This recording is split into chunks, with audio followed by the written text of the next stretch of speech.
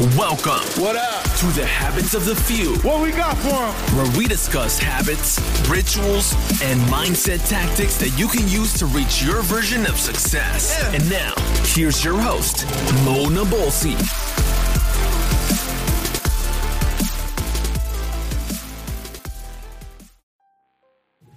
What's up, everybody? What's up, people? Hope you guys are doing all right during this coronavirus lockdown.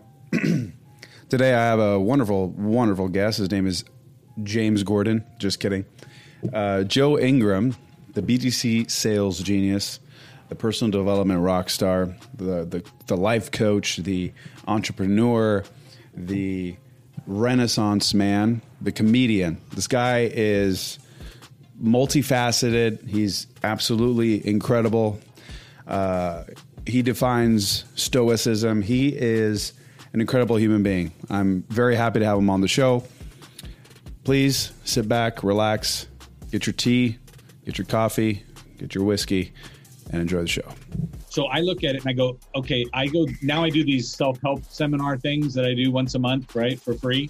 And we invite people in. And so my brother comes to one, and then he gets through and he's like, he took him longer to do the exercises than anybody else.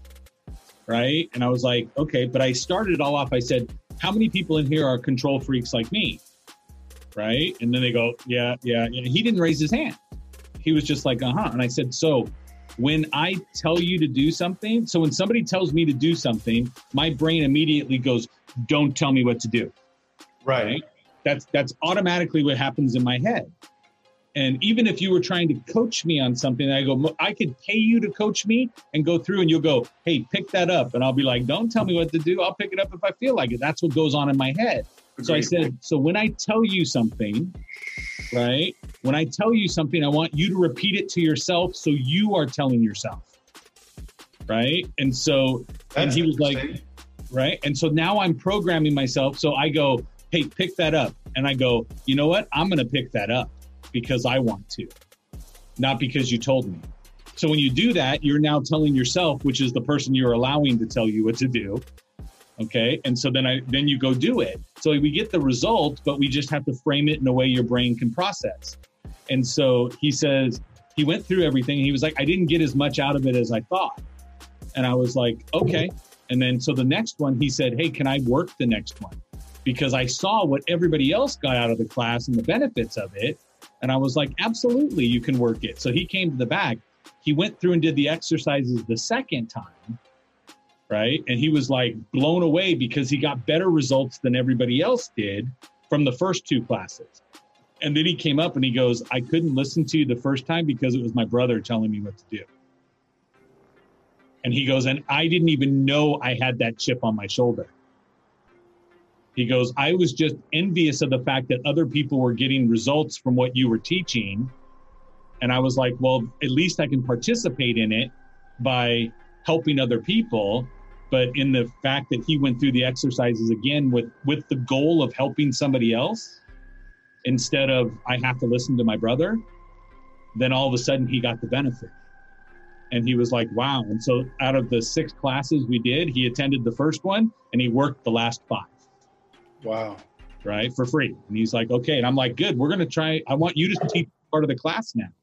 I said, there's Dr. Bill and I, and I want you to teach part of it. And he's like, but I need to master it. I go, okay, great. Well, we're doing our first virtual one this Thursday because we weren't sure how to get it to go virtual because there's a lot of work and I got to make sure people are at the same spot all the way through.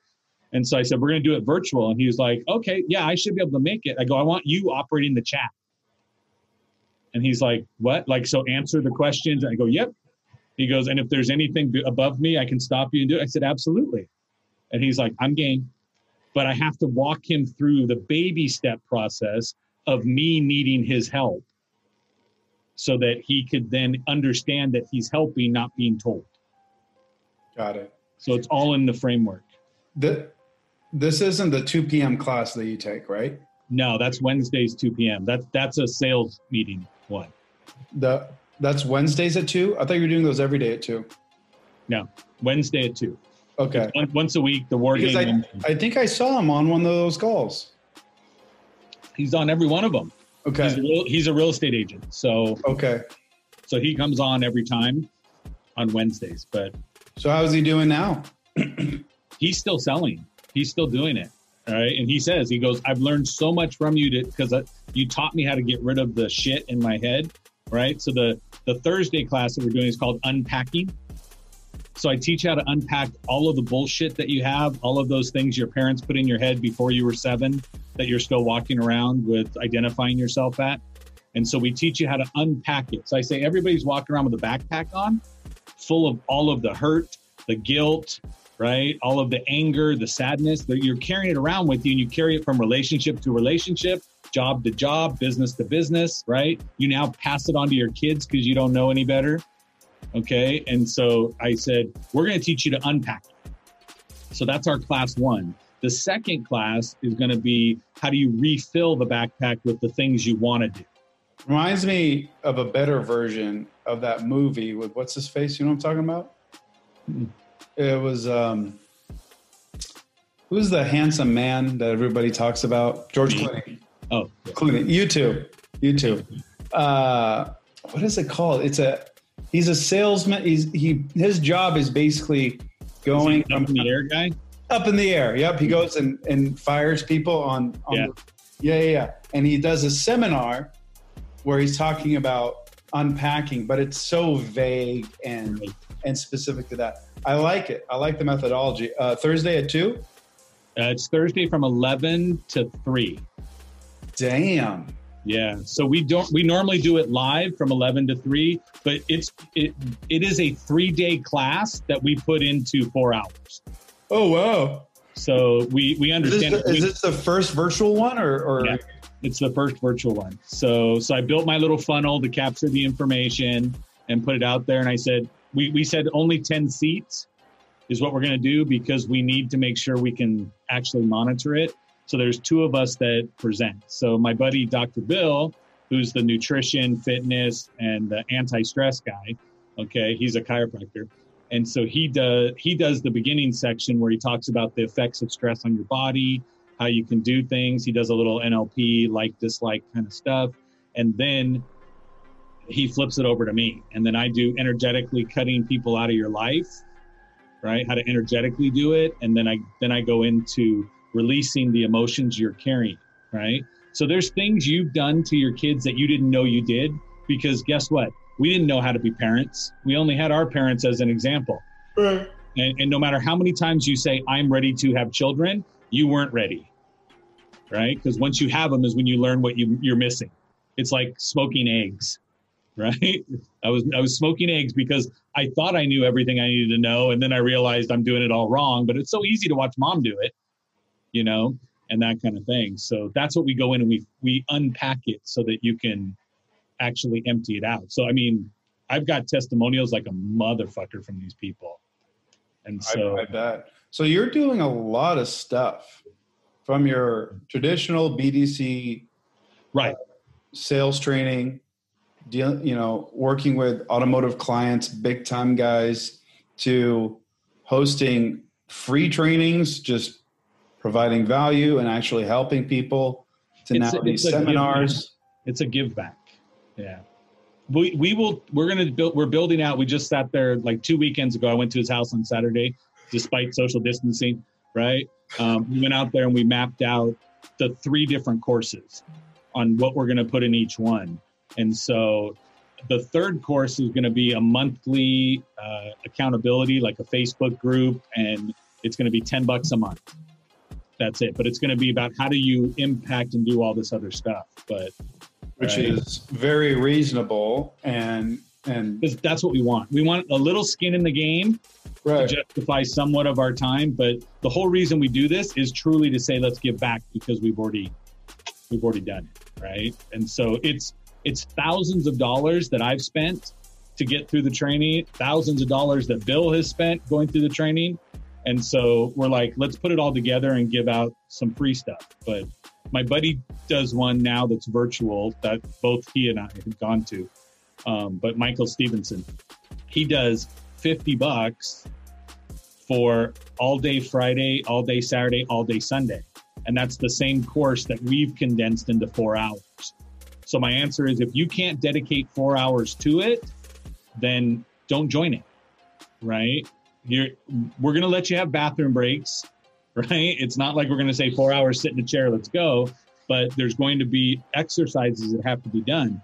But if I were to teach you one part of it and then you logged off and went away, it could seriously jack you up, right? I have everybody sign waivers when they come to our class.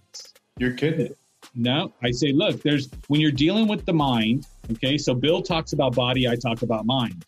And so we go through, but everybody walks out with the actual ability to continually do this for the rest of their life, right? You can continuously unpack, okay? If you think about something right now, if I said, Mo, give me an example of something that really pissed you off, that if you told me the story right now, you'd get pissed again, right? Something comes to mind. It's your little brother. But besides that, right, you can come in, but truly, you shouldn't be experiencing the anger again because it's done. It's gone and done. You're going back to a past memory and there's a video playing. Yeah. And all I'm going to do is we're going to take that flipping gigabyte worth of video and we're going to change it to a script in a Word doc.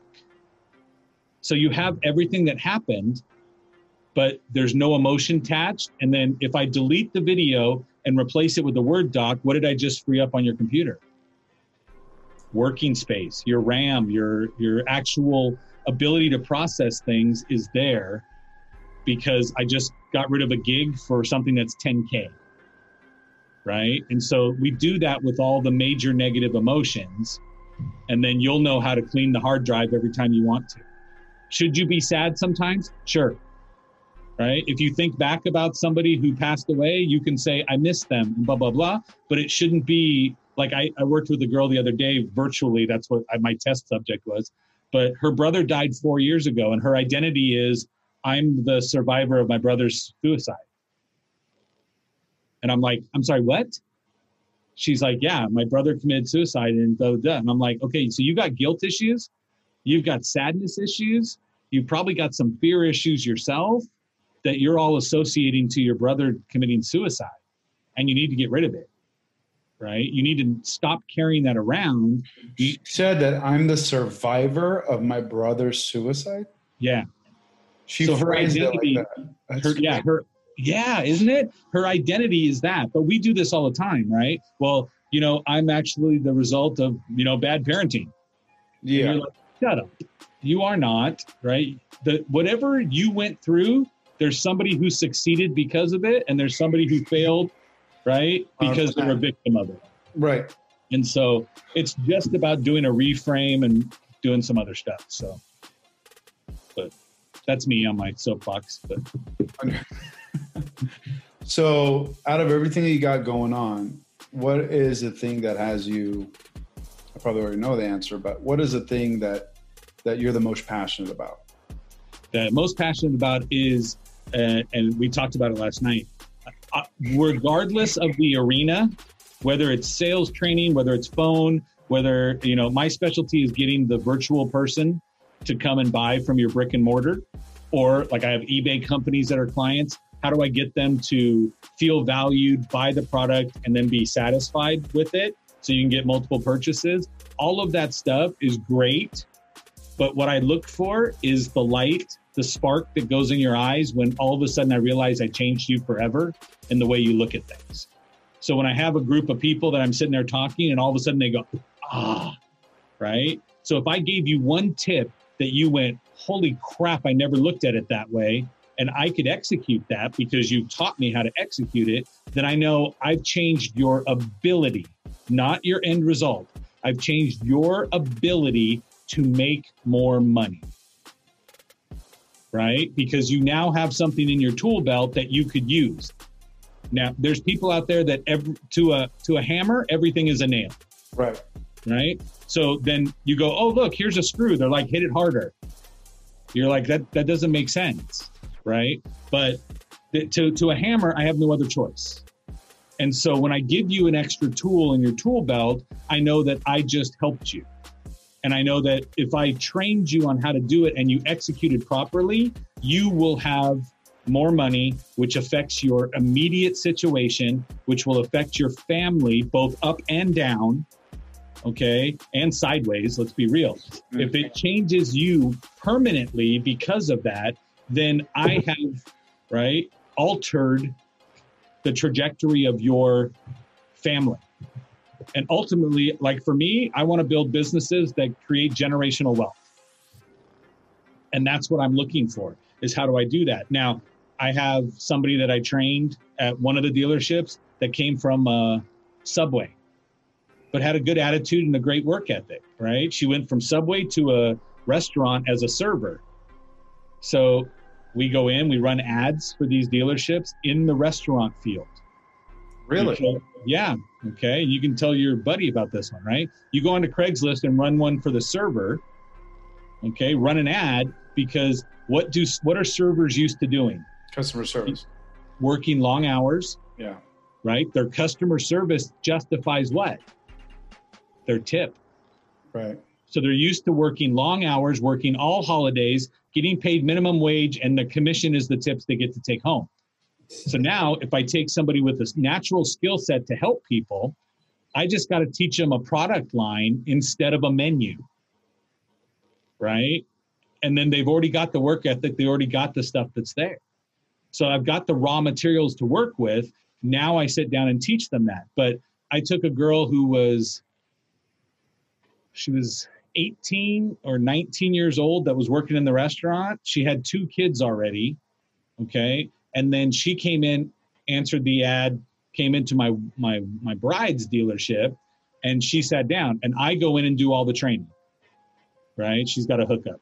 So I go in, I do all the training. So she goes through, and all she does is soak it up. She's like, who am I? I'm not arrogant enough to think I know more than the person getting paid to come in and teach us. So she just sat down and took everything that we had. And so she took everything, absorbed it. Like I have a phone call guide. So I build this call guide for them on how to take an inbound phone call when somebody's trying to buy a product from you. How do you do it? How do you walk them through the processes so that they feel confident in you, that they understand you're not trying to hose them, right? And they'll set an appointment with you. Well, for 2 years, she walked around with a copy of it in her back pocket. So if the phone rang, she could stop at anybody's desk and grab the phone. So if they weren't with a customer, she'd just reach over and grab the phone and pull that out of her pocket and read it. Okay. So it just beast mode. But that was her answer, was I'll outwork you and I'm not going to rewrite the process that was there. So she sold. Now I showed you on that slide before, right? The average dealership does 87 cars a month, right, across the US. And so that's franchise dealerships. In 1 month, she sold 61 and a half cars. By herself? Herself. Wow. Her life was changed, huh? Oh, yeah. So now she's 20-something. She was at my house yesterday. She came over with the kids. So now she has 3 kids, but she's got a house. She pays for her mother's rent where she lives. Okay. She has 3 cars now, and all of her immediate siblings have all been pushed to a new level of expectancy from the family. So everybody's not just going, hey, I'll go work fast food. They're like, oh no, I need to work something that's commission based, because look how much money she made, right? You take a 20-year-old and she makes 10 grand in a month, right? The envisionment changes of that person. Oh yeah. Right? I deal with kids all the time. They come in, they go to interview, and I'm like, okay, what's the most you ever made? They're like, 3 grand in a month. And I'm like, okay. So to me, right, I sit back and I go, so if I got you to 3,800 or 4 grand, would that change your lifestyle today? And they all go, yeah, it would. Yeah, it would. Right? Now, I got somebody who comes from working part-time in retail, comes in, he goes, well, the most I've ever made is like $1 grand. And I live at home. And I'm like, so if I got you to 2 grand, would that help you to help your parents pay for whatever is there? Right? Some bill you could pick up. Maybe you can pay them for the food you keep eating. Right? And they're like, well, yeah. So then I do an interview. I'm like, hey, this kid's got potential. He's got this and that. And then a sales manager goes in and starts talking to him about making 7, 8, 9 grand a month. right? And I look at him and I go, what are you doing? He can't see that. That's just pie in the sky kind of BS. To him, you're packing him, and he can feel the insincerity. Yes, you know you can get people there, but this kid can't see that. You can't make $1,000 a month and see $8,000, right? It makes no sense. There isn't anything other than winning the lottery that you could then see getting 8 times whatever your actual income is. What kind of person do you have to become to make 8 times more than what you're currently making? Right. Right. And is that person willing to become that next level version of themselves to justify that comp? Because there's a lot of work in between. You and I both know that. Right. It takes a lot to jump and try to grow wings on the way down. Okay. And I'm not even that person. I mean, my answer is always, huh? You could look at like some of the most, some of the like best situations and the worst situations have come out of the e-commerce industry, particularly drop shipping. You're seeing kids that are in their teens, right? 18, 19, 20, 21, making more money than they ever have, not realizing, because I've worked with them directly, and I can tell you that 90% of them, unless they're being steered properly, they're burning that business to the ground, because they see it as, oh, I'm putting $5,000 in and I'm getting 20,000 out, but they don't estimate everything else that's coming into play. And it's really not $5,000. They're probably putting close to 9 into it to get 20. And then they have to pay all these vendors, and they have to do this, and they have fees and blah, blah, blah. So at the end of the day, their profit is like $1,500. And they're like, oh, we made so much money. And the ones that really do make money, the profit margins are 4X or 5X. What happens is that they just stop. They just spend and spend and spend, and then they burn out, and the company goes under, and now they're back to square one because they're not accustomed to that kind of money before. Like, they've never made that much money before. And when I started making money, I was in my late 20s, and I was like, I'm not a big spender. Like, I don't buy fancy things other than watches. Like, that's it. Other than that, but I was ordering on Amazon like the most random shit. There was like 3-4 boxes at my house every day. Like, oh, honey, we need a new broom. I got this glass set from Amazon. And it was just like, I looked at the statement at the end of the year. I'm like, what did I buy? Like, right. I can't believe I spent that much money. And obviously money management plays a role. But like you said, there's a lot of development that happens within that time frame. So I can't even imagine like being 20 years old saying I can make $8,000. Like, yeah. Dude, I've only made like 1,500 like at most at that time. Like, I would poop my pants. Yeah. Like, okay, let's do that. And then you get enticed, and then your whole psychological, it's just a shit show waiting to happen. So what happens? Let me ask you this. What happens? Do you have to basically start from scratch? Is that kid is just like, he's out? What happens when the sales manager kind of disrupts your entire training process?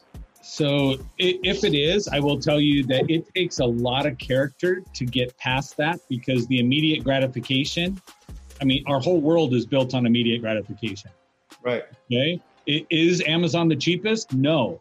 But can you get it tomorrow for free shipping if you make a monthly payment to be part of the free shipping package, right?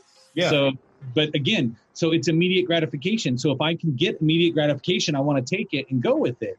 But if you set the actual ideal goal for this person too far above, like, I'm never one of the, I understand people go, you need to set some crazy ass big goals. And I'm like, that sets you up for your mental speak.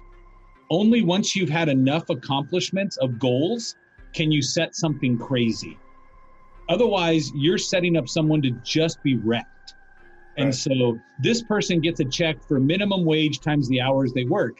That's what they had before, right? So why not tell them they can make a little bit more? If you come in and go, hey, Mr. $1,000 working 10 hours, right, a month, you're like, hey, I can get you this. And you're like, no, that doesn't make sense, right? If you could broaden their vision, you set them up for failure, right? You have to incrementally move them up the scale. And that's a long-term employee, because you never lied to me. And that's the issue you have, right? What's the biggest issue that clients have with salespeople? They lied. Mm-hmm. They told me what I wanted to hear. Well, did you lie or did you set an expectation that couldn't be met by anybody? Okay. And then what has to happen? The issue has to get up to the person at the top who's going to say, give it away. Or they're going to say, F you, and you end up with the online reviews that hurt you. Right. Right. And then they're going to do what? They're going to ask you to say, okay, if I see a bad score, I go look to see how did they address it? Right? What did the company address it with? If the company's like, well, that's because you're stupid and you don't understand the way the world works, then I go, that's not a business I truly want to do business with. Okay. And it matters. So when you look at that and go, okay, great. Now I've set somebody up to fail. You're doing it all day long. The difference is there is no website to go check on what we promise versus what we deliver as individuals. Right. Right. If you work for a company, they can mention you by name. Right. And then people realize, oh, I don't want this guy. Right. One of the side note, one of the tricks I used to do to get everybody to take care of my customers well. Right. Because I do training now. Prior to this, I walk all the walk. Okay. And I ran dealerships and I put them together. I've run software companies and things like that. But any time you have a brick and mortar and you have survey capability of your clients, I would then take the person that I am actually dealing with, my salesperson, and I would do a board with all my salespeople and their monthly customer satisfaction score up on the wall in the showroom or in the lobby where people come in. Okay. So if you have a 67% and you look over and go, well, Mark has a 98%, what are you going to focus on as the salesperson? Right. Making sure yours, because a customer walks in with you, looks over and goes, oh, wait, can I talk to one of the ones that likes to take care of their customers? Right? And now you have to go turn this deal to somebody who's on the board that's leading as opposed to somebody who's at the bottom, right? I don't want to work with that. When you walk in, you want to work with the salesperson of the month. That's why they put their name out on the boards. Wherever you go, it's like, our salesperson of the month is this person. This guy sold more RVs than anybody. Okay? But you don't want the guy you walk in and the guy goes, yes, I have the worst customer satisfaction of any salesperson in this establishment. You don't want to work with that person. So I put it out there and say, here's who they are. Right. And then they go, well, I'm like, I guess you better find a customer who doesn't care about that and treat them right. So they're going to do this. Because any issue that came to me, I used to tell all my managers this in the beginning. I say, look, we're going to work together. When I say we're going to work together, it means I'm going to explain ad nauseum. I will explain to you my thought process in every situation that has to be escalated to me. And I will explain to you why I'm doing what I'm doing, what it matters, why would we do this, blah, blah, blah. So that when I'm not here, you can make the same decision because you now know how I think. And when you do that, now all of a sudden they understand, you know what I need to do? What do you need to do? I need to just solve the problem up front because that's what Joe would be doing. Right? So WWJD, what would Joe do? Okay. So that's what I want all of my employees thinking. All of my trainers, the answer is if a client's upset about something, handle it right there because I'm going to give them what they want if they get to me. So do you want to hold on to your ego and that you're right, and then I end up giving it away? Or do you want to be the hero right now? You could step in and go, let me make it right because you have enough room where you don't have to give away everything.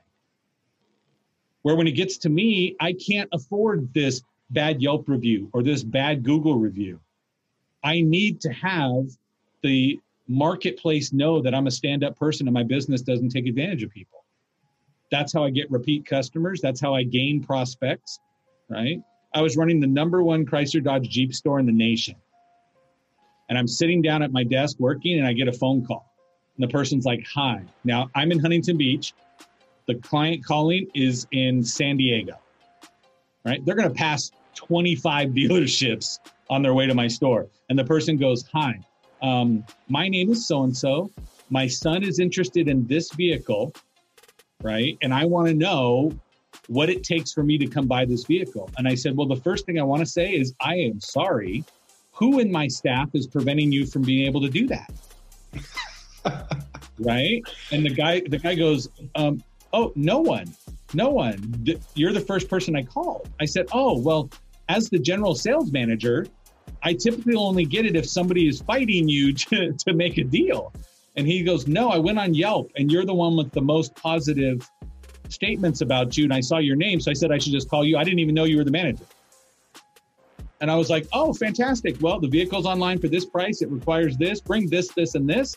Come up and ask for me. And the guy was like, okay, it's going to take me 2 hours to get there. And I was like, fantastic. And the guy was like, okay, and came in. But again, my automatic reaction was, this is heat. This is somebody who's coming after me because they called in. It was an advertised vehicle. And now somebody's going, well, I don't want to sell an advertised vehicle. Click. Right? Or they're going to tell them, you need to do this, this, this. And the guy's like, what? I have to call you back and stand on 1 foot, right? And balance a paper plate on my finger. What? And you're like, don't fight it, right? I tell them all the time, don't fight it. Just write it. Write up the deal. Get it done. Okay? So, but that's, again, most people miss that point. Most people do. Most people, it goes right over their head. And in the automotive space in California, where I'm at, right, your average consumer buys a car every 3.5 years. As a salesperson, I may not be there. As a manager, I plan on being there. And as the business owner, I truly plan on being here 3.5 years from now. So I can't afford cut someone's head off or treat them so bad that they never want to come back. Right. I need you. What do I need you more importantly? Right. Especially in automotive and in any business that's out there, you have the sales side and then you have the service side, right? The maintenance, the customer service, the how do you handle questions, things like that.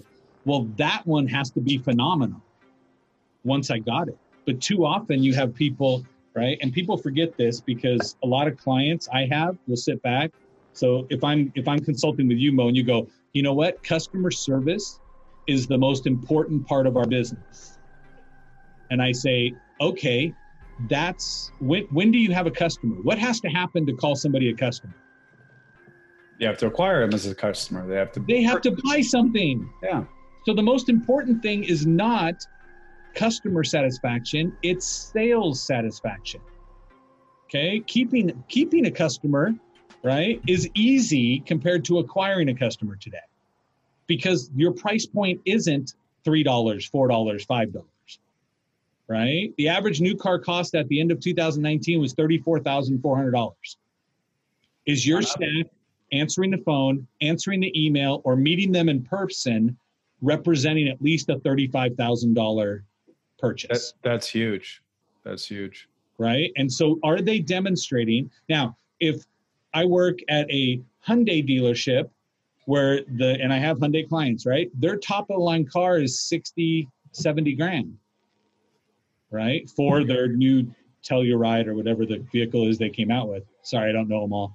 So I know sales. I just don't know all the product knowledge. I actually saw those. They were pretty nice. Yeah, they are pretty nice, right? They stepped up their game. Yeah. But when you look at that, the person who is used to selling your entry-level vehicles can't sell your top-of-the-line vehicle.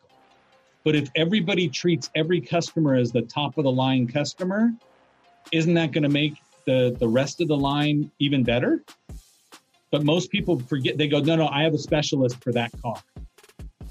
Right. And so that means if you don't get this car, you're not going to get the best guy. And it's like, that's not the deal. Teach everybody how to sell, teach everybody the steps that make it. Okay. I work with fairly large Ford dealerships now. Raptors are $100 grand for a truck.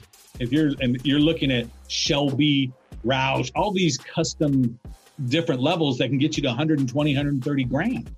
And I got salespeople that are typing on their cell phones, putting little heart emojis while they're texting a customer trying to buy a $100,000 truck.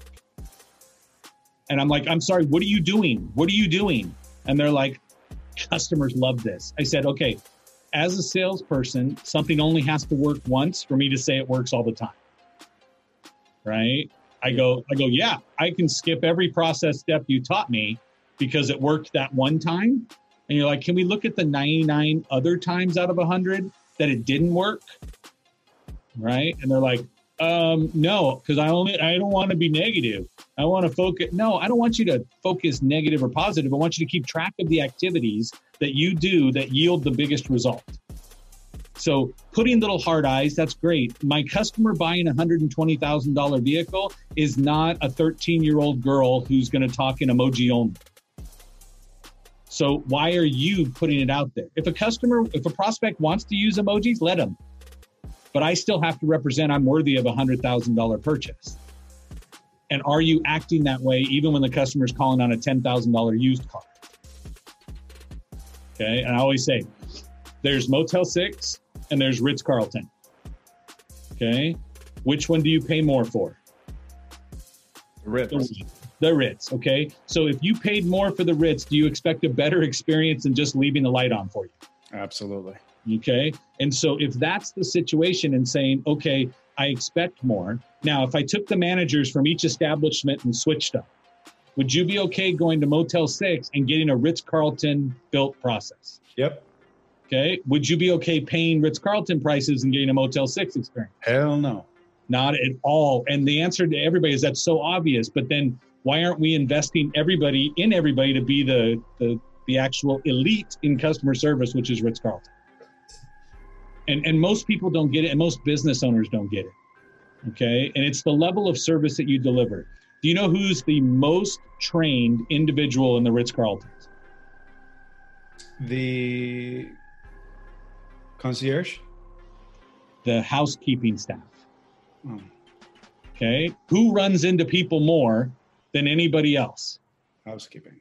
Housekeeping has more customer interaction than anybody else, and they go through twice the training as a manager per year. Okay. Why? Because they're there. Now, don't be the jerk when I give you the numbers, right? And go, I'm going to go stay at the Ritz-Carlton and treat everybody like crap. But the housekeeping staff, each housekeeper, right? So the person who makes up your room, each person that's delivering for your bellhops or anybody else, all of the housekeeping staff that brings your food, all that stuff. Those people have been given over, okay, let's just say just under $2,000 per customer to spend during your stay before they even get a manager involved. So if you walk in and the person's still cleaning your room and you're like, oh, I just can't, I needed to, they're like, the housekeeper can look at you and go, why don't you go down by the pool and I'll have a bottle of champagne sent out to you there. And I apologize for the inconvenience of the room not being ready. You're kidding me. Nope. Because they know if that happened, you forgive the fact the room was not done. You won't go online and give a bad review because the room wasn't done because you've been excessively compensated on that. They can go, why don't you go down to the in-house restaurant and get food? That's genius. Yeah, absolutely. It's genius. But and how much are people paying per room? I'm going to go be a dick for a day and see what happens. That's what I said. I have to tell it to everybody's like, oh, I'm going to go down there. Cause like the Ritz-Carlton down in Newport Beach or Laguna, wherever it is over here, they have a little cigar lounge and right. And I'm like, I go in there all the time. You see people yelling and screaming and they're getting free food. And I'm like, for one, as a business owner, I wouldn't want you as a client because you're trying to take advantage of the system. Right. But how many people do you want? How many celebrities do you want tweeting a picture from the Ritz-Carlton that you're managing so that anybody else who's not at celebrity status still says, for my anniversary, I'm going to go stay a night. I'm going to go pay $800, $1,000 a night to have a room, okay, because it's going to be that worth it to my significant other to know what it is. And so, again, do they have to give away just under $2,000 to every person? No. It's in the situations where they screw up. The answer is you've been authorized to do this. Now, if the person goes, I want that dress that's in the gift shop window for $4,000, guess what? Housekeeping is making a phone call to a manager and the manager can handle it because they've been trained to handle it.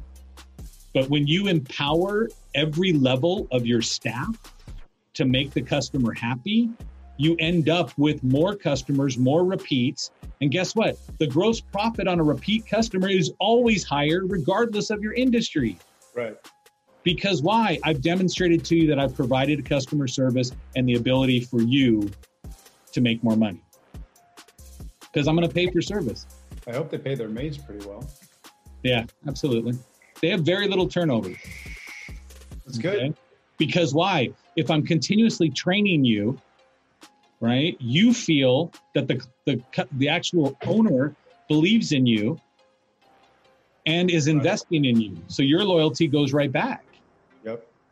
And that's where I've had a lot of issues right now in our freaked out economy, is that people aren't recognizing the fact that if you invested in your staff, that maybe you had to, furlough or lay off and hope they'll come back because nobody can get out to go buy things without appointments or anything else that's out there, right?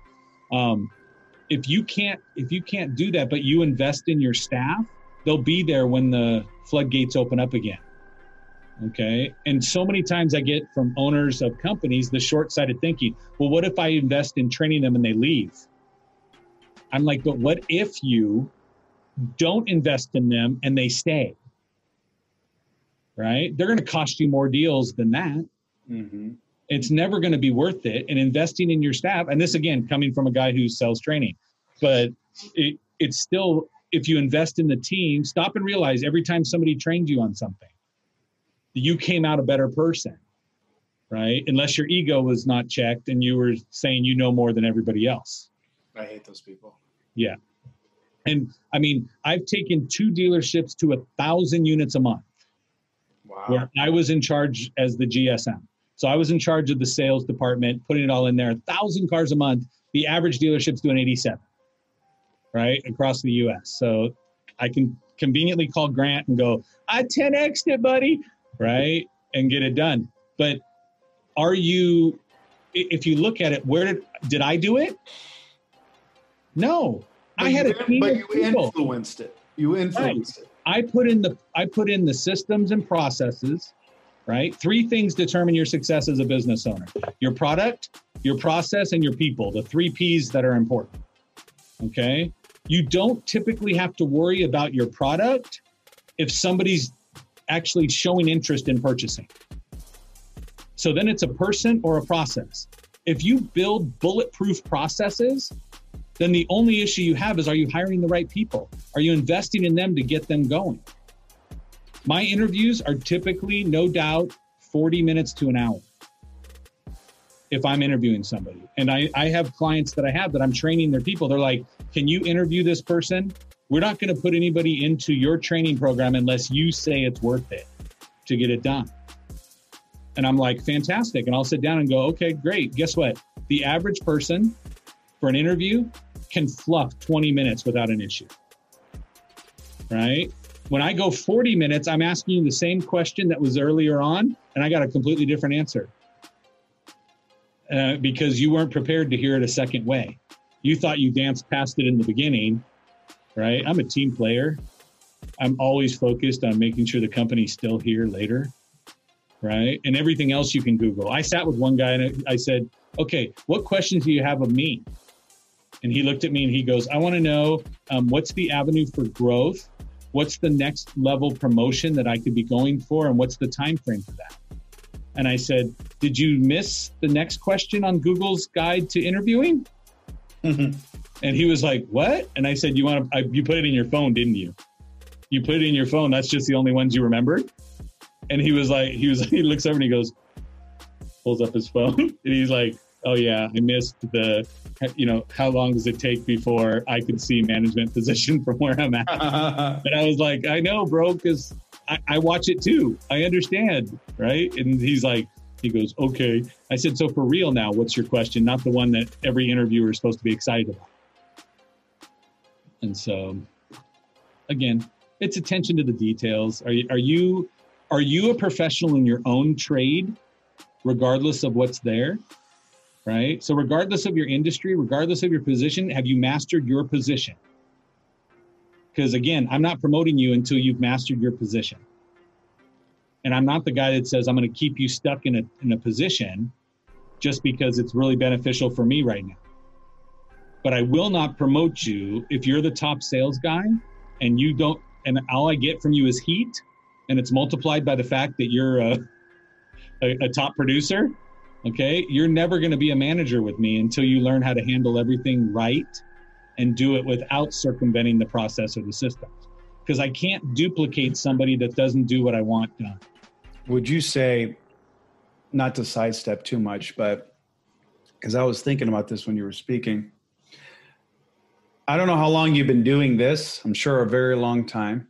What I've been doing is a very long time. I found that everybody can learn a skill. Like, you can teach me how to sell, and I can have the format to do so. If I'm a business owner, you can teach me the processes and how to train my staff. What I found, though, is that most people downplay how long it actually takes to mastery. I think people expect mastery to be done within like 1 or 2 years. Now, I'm not the smartest guy in the world, but I will say it's taken me almost 18 years to get even to the point where I am today, and I'm nowhere near that. Nowhere near what I would call mastery, but I also feel like it's this ongoing evolution of just trying to be better than I was yesterday, right? So how do you overcome obstacles like that with specific people that are really, really eager, especially the younger kids that say, oh, I'm going to do this and I'm going to sell more cars than I ever have and I'm going to be the best. And I understand the automotive industry is very competitive and constantly. So do you deal with any of that? Is it chaos? Is it? Well, again, I'm going to be that guy that's going to set you with real expectations. Yeah. Okay. And I'm going to sit down with you and say, look, is it possible? Absolutely, it's possible that you'll sell more cars than anybody else and you'll do this, right? Will it happen your second month? I haven't seen it. I'm not going to tell you that you couldn't, but I'm going to say that you have an option to, typically your salespeople do this. Boom, I sold a bunch, right? And then when you sell a bunch, what do you get? Pretty healthy check. Well, in a big bag. You get that check and you're like, I get the ego where all of a sudden I know. So I made a lot of money and now I know what a real deal looks like. Mm-hmm. And now I go into FBI profiler mode, right? And all your salespeople do this. And then boom, I fall into the bottom. Okay. And of course I spent all the money I had during that time. So now I'm back down here at hours for the second month. And then I go, you know what? I got to put my nose to the grindstone, go back to what I know. And it goes back up and it goes down, it goes up, it goes down, it goes up and goes down. My answer is if we took the average of the peaks and the valleys and we just made that your income where you could count on it month after month, would that make a difference in your life?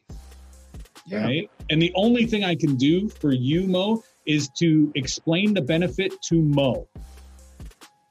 Right? If I don't explain the benefit to Mo and I explain it about a arbitrary mystical person that's not there, right? So in my class, I would turn around and go, okay, so if we were able to take that average and get it consistently every month, Mo, would that make a difference in your life? Yes. Yeah, great. Mark, would that make a difference in your life? Yes. Right. And I would go around the room. Okay, so let's test you. Debbie, would it make a difference in your life?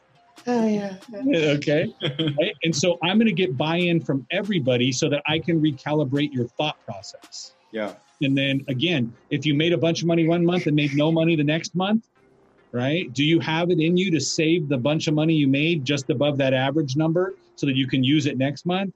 No. Right? Let's be real. We're in sales. If you're in sales, you're in sales for a reason. You want the big checks. Yep. Right? I'm chasing dollars. Big checks, big pecs. Right? You can help with that. Yes. And so when I look at that and I look at you, and even today, either you or I, you can ask the same question. You can say, how much money are you going to make this month? And we're like, don't know, but I'm excited. Right? And you're like, okay, great. Now my answer is, if that's our answer, right? Like most salespeople are, right? Is that a person who's going to follow 10 steps to a sale every time? Is that the person who's going to clock in on time every time? Is that the person? No, it's against the personality. It's against your actual profile. If you're just excited to be there and you have no idea what's going on. I'm going to create a meme out of that sentence. Sorry, go ahead. Yeah, go for it. Go for it. Right? But I can't expect you to follow a process. What I can expect to do is build a process with enough punishment in it for deviating that you will follow it. So the easiest thing for you to do, the shortcut, is to follow the process. Yeah. Right? When I build out sales processes, look, this is what happened. If you don't, this is what will happen to you. Now they turn around and they go, do I want what's going to happen to me? Like, again, I'm not a yeller. I'm not a screamer. I don't overreact on things. Right? So I can typically put out a lot of heat because it's not what I do. I'm not going to go, no, I'm going to fight with you back. That's not me. So, but I will put together a process. So if you came up to me with what we need for a deal and it's not there, right? I turn around and write your name on the board behind us under the sales training tab. If you fail to do what I asked you to do with an internet customer or a virtual customer on the internet, right? If you fail to handle a chat properly or follow up properly, I write your name on the board under internet. If you take a phone call and totally butcher a phone call that in the automotive space cost me about $300 to make the phone ring in advertising, I'm going to go write your name down there. Well, those are the training classes where you're now going to do it. So I'm going to look and go, hey, Mo, let's listen to this phone call together. Click. Play the call. Was that the best thing you could do? Was that anything like we trained you to do? No, it wasn't. Great. Guess what you don't get until the next training class we do for phones? Any more calls. Right? So now you go, well, the easiest way to do it is do it your way. And I go into dealerships and talk to hundreds and hundreds of salespeople across the nation and Canada. And I walk in, I go, if I tell you this is what your manager has told me to train you on, and this is the way they're expecting you to do it, if you do it and you fail, whose fault is it? It's mine. It's my process. It's my training. It's my fault if you did it my way. But I have people that go, you know what? I tried your way. It doesn't work. And then I go back and listen to the last 10 phone calls you handled and none of them were done my way. And I'm like, so because I trained you, it's now my fault that your numbers suck? What if you did my process? You still did your way, and these are the numbers you normally get, but you want to justify why you don't have to change.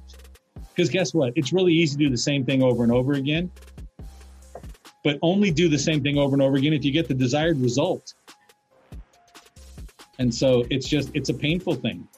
I just look back and go, my answer is always, and I try to get buy-in all the way through, and I say, look, Mo, if I could help you to sell 2 more products in a month, is it worth it? Yeah. Right? So if I told you, Mo, I can help you get 2 more clients on your 90-day program, would that be worth it to you? Absolutely. Right? Now, if you sold a $25 online package and I said, if I got you 2 more, would it be worth it? Your answer is probably not. You're going to add $50, $600 a year. Now, that's not worth me changing what I'm already doing. Right. Right. But when your ticket is a big ticket item, then I don't have to justify a lot. Right.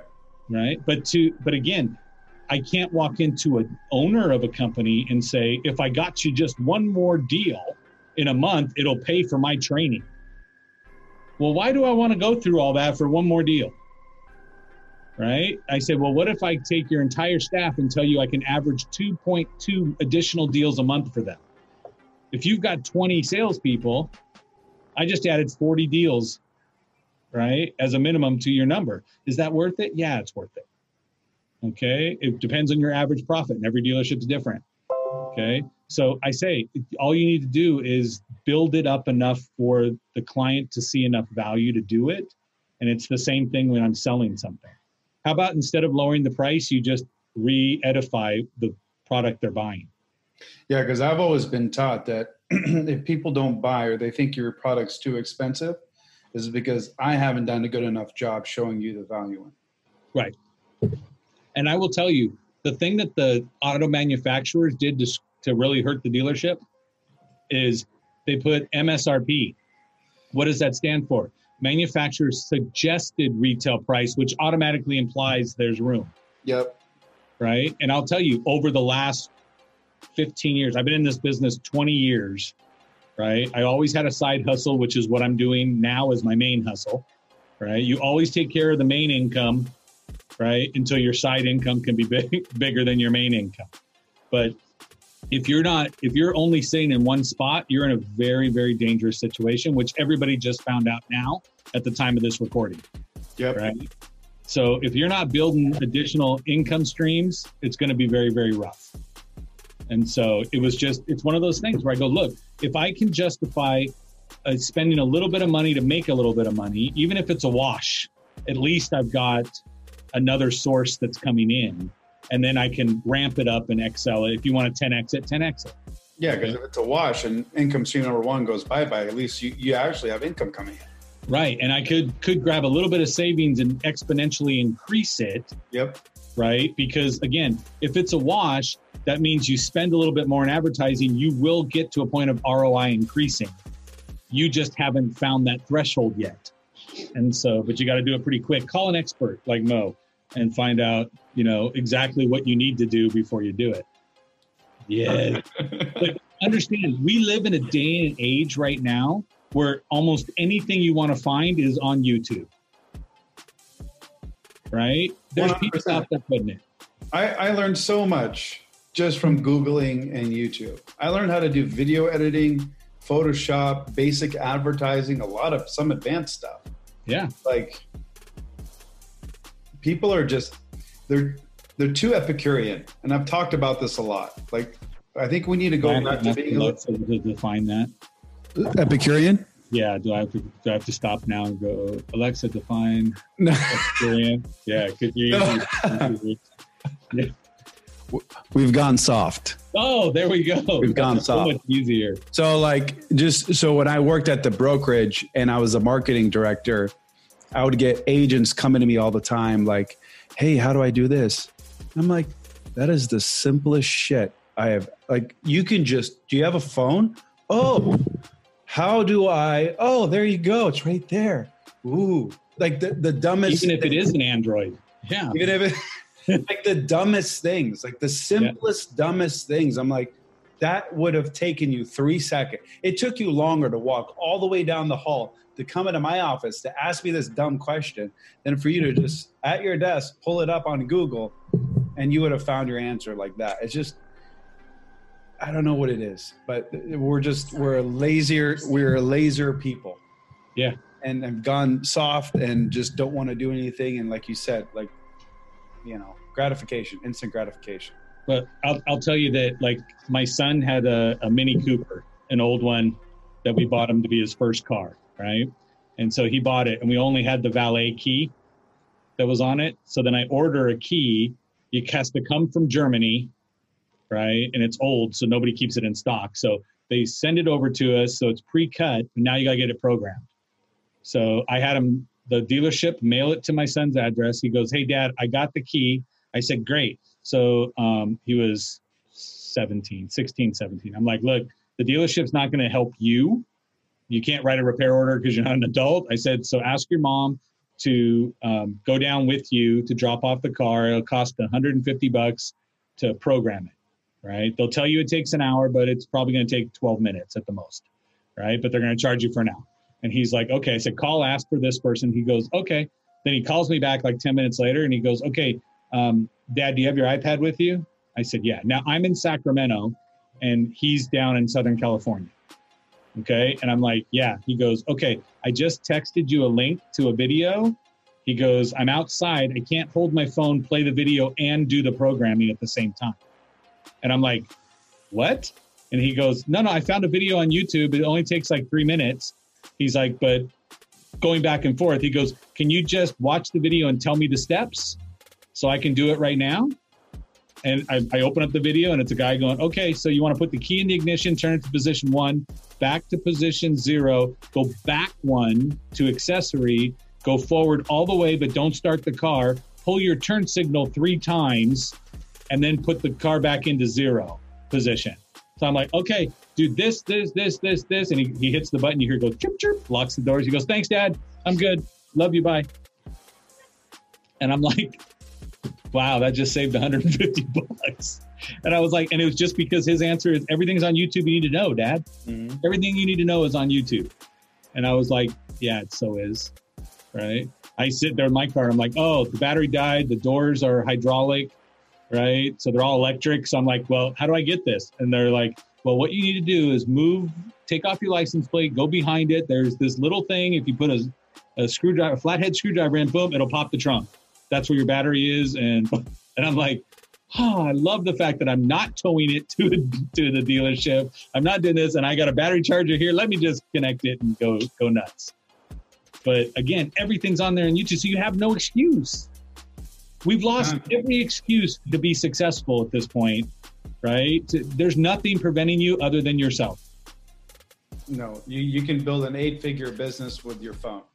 Yeah, absolutely. Like that's a stupid statement. Yeah, I agree. Like we were talking before about you can build your own training classes if you have an expertise. Mm-hmm. I just met, I was just introduced through Ken. So Ken, you met a little while ago, Ken Walls, right? I got to meet Joe Soto. Oh, nice. Right? And so Joe Soto sits there while we do a live Zoom call. At the end, he looks down and he's like, wow, that was a pretty good hour. I made like $8,000 in online sales courses that he's like, I didn't even run ads for these. I'm like, you made $8,000 in an hour on something he did a year and a half ago, right? To help Ty Lopez or working with Ty Lopez and stuff. But he's like, well, I have one course that we put together that has sold $40 million worth of sales, gross revenue. Yeah. And I'm like, wow, right? And I'm like, that's part of the reason why I'm getting in this online course business, why I think you should too. I mean, my coach, they do $100,000 a day in sales. That's awesome. Like that's just, and he's not unique. Right. Like, that's the thing. Like he's not like, oh, he's just this real There's a lot of guys doing that. You know, Absolutely. There's guys doing $40,000 a day. There's a guy's probably doing $150,000 a day, $200,000. Like they're bonkers numbers. Like they're crazy. Right. You know? And that's what I always tell people, right? The best thing you can ever tell somebody is that when you start to make it, right? And mind you, making it is very relative. Right. Because I mean, again, I laugh all the time, but when I first got into the automotive business and I started working, and again, I busted my butt. I busted my butt. There was no personal life for me. Okay. And so it was literally just, I got to get to the top. And that's what I wanted to do. But when I used to talk to people and they're like, dude, you have no life. And I said, I understand. And they're like, I mean, how much money do you make? And I go, all I'll tell you is I make crazy money. And then they're like, what? I go, let me change that. I make stupid money. And they go, what does that mean? I go, it means if I told you what I make in a month, you would say, shut up, stupid. Because you can't see that from here. Right? And they're like, what? You know, and a couple people I had to prove they were stupid. But other people, I just said, it's stupid money, right? Yeah. We're all exchanging. Now you have social media. Now you have everything digital that's out there, right? At the time I was working, you know, we had analog marketing. Yeah, it was not a thing, right? Now there's digital marketing where you can have a cash machine that's generating money all night long, all week long, because we've all heard money doesn't sleep, right? So it's funny that you mentioned that story. So the first year that I made like real money, we're all being so nice and not mentioning it. Yeah. Prior to this, right? I was always struggling. There was always like ups and downs, lots of valleys, less peaks. And my mom was always concerned. You know, my dad died when I was very young. She's always been overbearing and overprotective and almost like delusional, like a delusional optimist. And okay. I love her to death. But still to this day, really, really funny story. But anyway, so she didn't believe like what I made. So I went to the bank and had them print up like the last 6 months of my bank statements because I was old school like that. And I wanted to go there and I wanted the book and the whole bit. So I take it to my mom and I'm opening it. I'm like, this is my account. This is what I'm making every single month. And she couldn't believe it. She thought that they were fake. Like she still doesn't believe it. A year ago, my mom randomly called me and said, hey, I heard that Costco is hiring. They're looking to pay $18 an hour or whatever. I'm like, do you know who you're talking to right now? It's like, this is me. She goes, yeah, I know they're hiring. I'm like, you know that I have a successful business, Mom. Well, yeah, but they're hiring right now. I'm not kidding. Like I can't make this up. She says, but that's stable. I cannot make it up, dude. I cannot make it up. It blows my mind. I literally was dying of laughter. It is awesome. And again, comes from such an innocent, good place. It does. Right? Yeah. But it's just like she's stuck in that old mindset where if you don't have a guaranteed paycheck every single month, it's like you're living fast and loose. Yeah. Right? When in reality, everyone that she's surrounded by are entrepreneurs. Her husband, my dad, was an entrepreneur. Her brother-in-laws are entrepreneurs. Like, that's what I don't get. You know what I'm saying? I'm like, you've been around this your whole life. Like, how is this new for you? You know, because I think she still sees the kid that like was struggling, that lived in his car, that had all these, he was always down on his luck, and all of a sudden now he has money. Like, it doesn't make any sense. No. I was the failure of the family. I was the black sheep. So anyways, it's just funny to me because your story just resonated. Oh man, stupid money. Stupid. So money. In case anybody was trying to get some kind of sales tips out of this whole thing, right? Since I'm the sales genius. So the first thing I'm going to tell you, this is my slogan. You can look it up out there, right? I tell everybody, never be normal. Normal people get normal paychecks. Okay. So if you're going to do something, it takes an extra level of commitment to get you there. Okay. And so one of the things I'm going to throw out there and tell you that, again, so let's look at you, Mo. How long is your sales cycle, right? Once you start talking to somebody about, now let's jump to the new thing, right? About their fitness goals and what they're doing. I don't have enough data. Okay. So for the agency, the normal sales cycle, once we start communication, it can be anywhere between 3 days and up to a month. A month. Okay. And so, but it's not you're talking for a whole month. No. It's scheduling conversations, following up. Right. Meetings. So hours wise, can we say it's with 8 hours, 12 hours? Yeah. 8 hours, 12 hours. 8 hours, like 8 hours across that month. Yeah. 8 hours. Yeah. Case studies and testimonials and agreements and making addendums to those agreements. And sometimes the clients want to take it to their own attorneys because they want to. It's just, So but your involvement, where it's you and the prospect, 8 hours is a safe bet. Yeah. Okay. So I'm going to say 12. Okay. Cool. Why not? Right. We're gonna make it bigger. So it's 12 hours.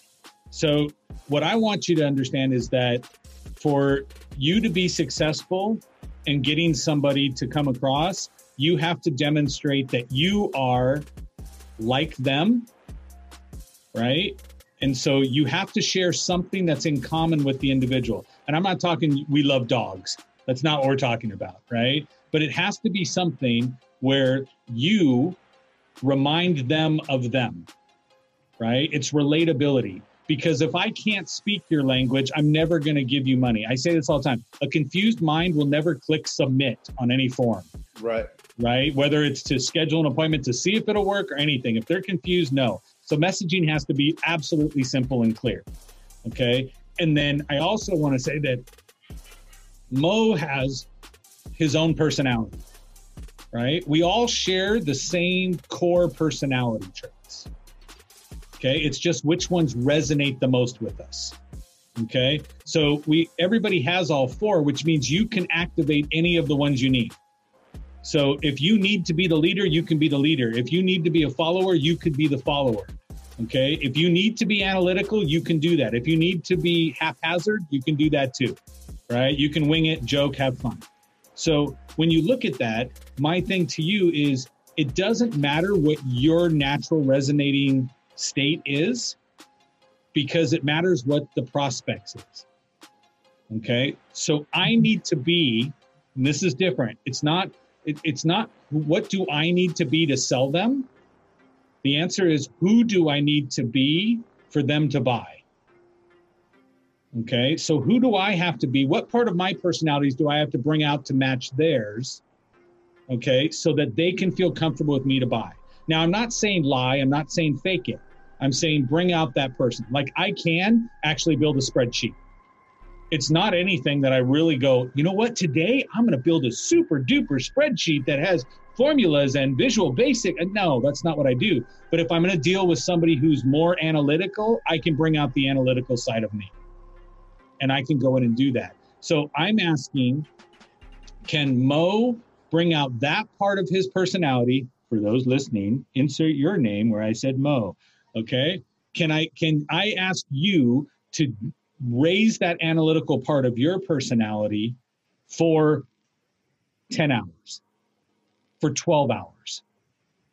right? And especially if it's 12 hours across 30 days. In 30 days, can you utilize that part of your personality so that the client prospect can become a paying customer? Okay. As men, okay, I'm going to assume we're both, right? But as men, I'm going to tell you, we spent weeks pretending not to be ourselves just to acquire a date and achieve things, right? So we put it in, we faked who we were for longer than that, right? Just to get to that point. And everybody does that. When I come into a relationship, I have to put up a front, right? The front is still you, but you're choosing to put things up into a different status than what your traditional resting place is. Right. Right. So my answer is, why do so many people, especially in sales, feel that the way I am is good enough? And if you can't take it, go buy from somebody else. Right. And I won't do that. I'm not going to do that. My answer is, who do I have to be so that you feel comfortable to say yes, let's sign. Okay. So just to touch on that. So from that regard, it's more of identifying the personality type that you're speaking with. Yeah.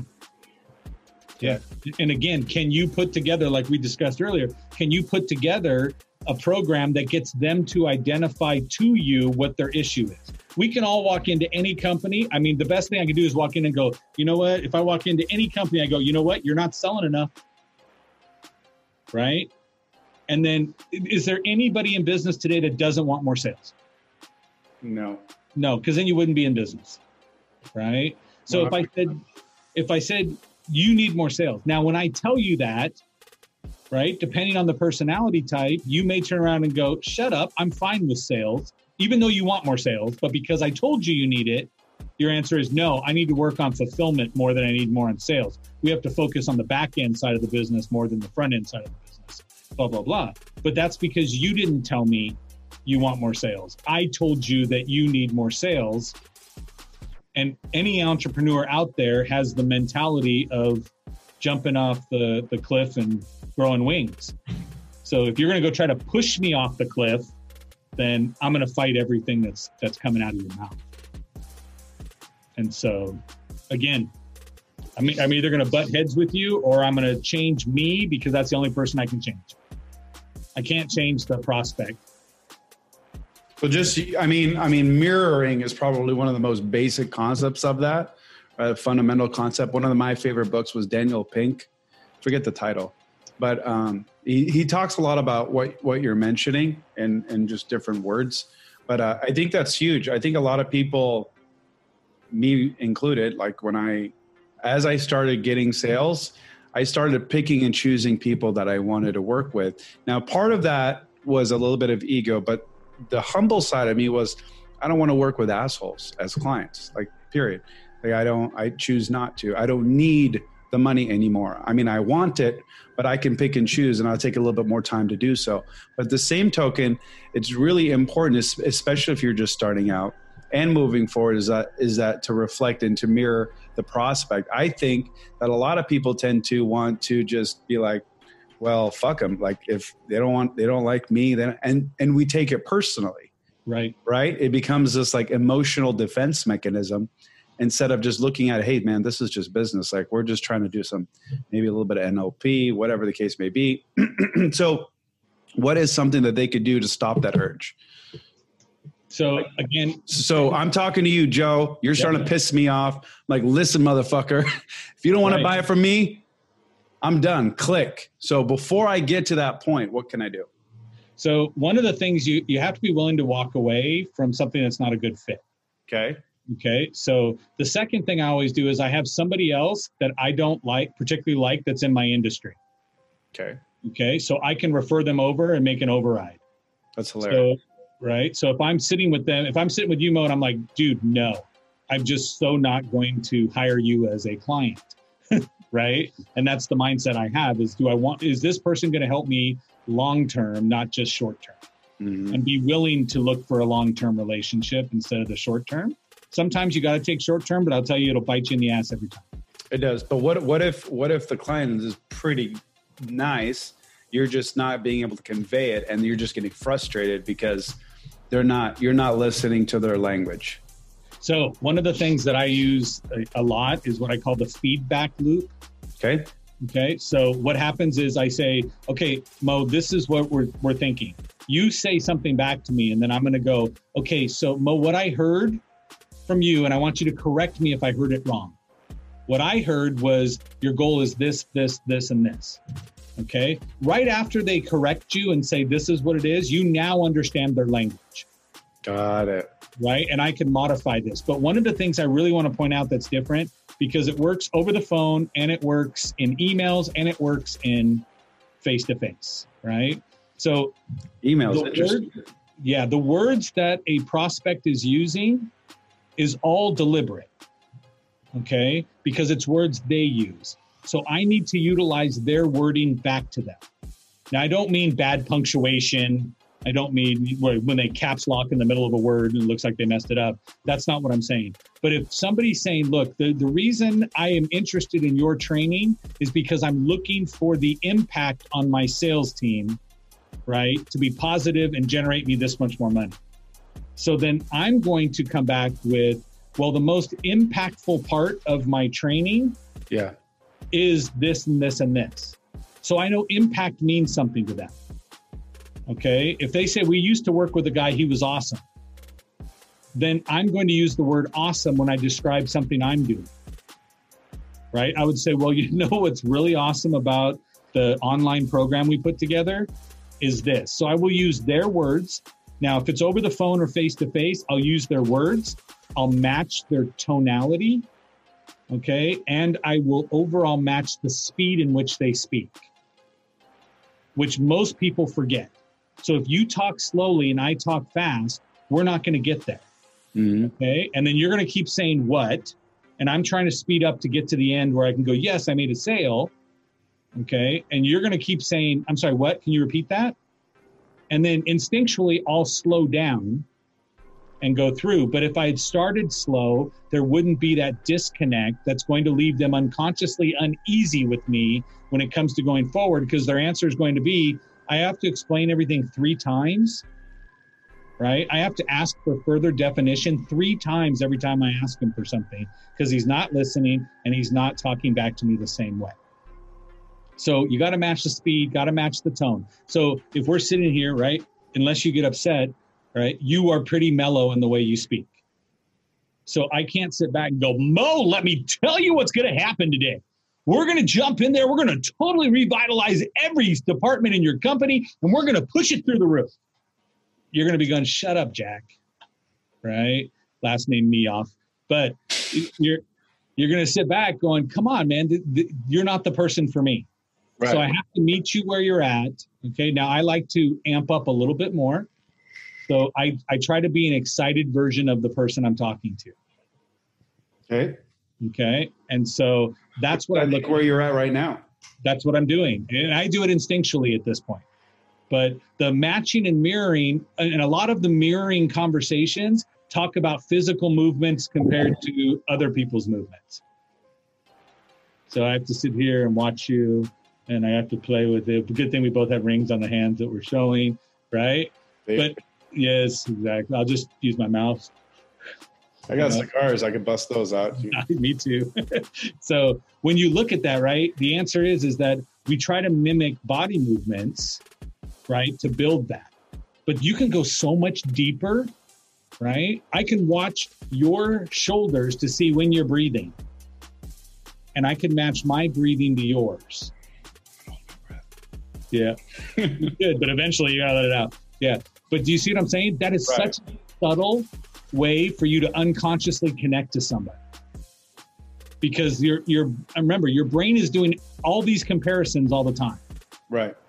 Okay. So again, if I just sat like this the whole interview, we would not be relatable. Okay. So I have to sit, right? I have to lean back. Maybe I have to do this and play like this because you do. Right. Occasionally, I'm going to have to grab a comb, even though I don't have one, to brush my beard while I'm talking. But everything I do is I'm watching you to see what it is you do. Now, eventually it becomes instinctual. Just like if you go to a job, after you've been there for a month, guess what? You don't have to think about the drive home or the drive to work, right? It all becomes instinctual and becomes unconscious. Anything repetitive is unconscious. So if you focus on doing things for a certain period of time and you continuously focus on it, your unconscious goes, oh, I get that. We want to do this all the time. Let me just drop this into a program that runs. And so all you have to do is sit down consistently until you don't.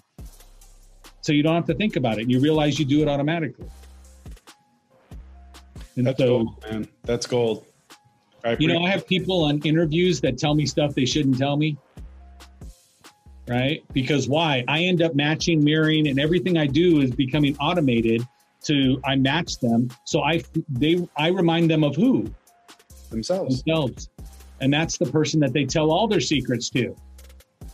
And so I've had people that interview with me and they're like, well, this is going to be a lot of time commitment, and I'm actually juggling a couple women right now. And then they look at you and go, I don't know why I told you that.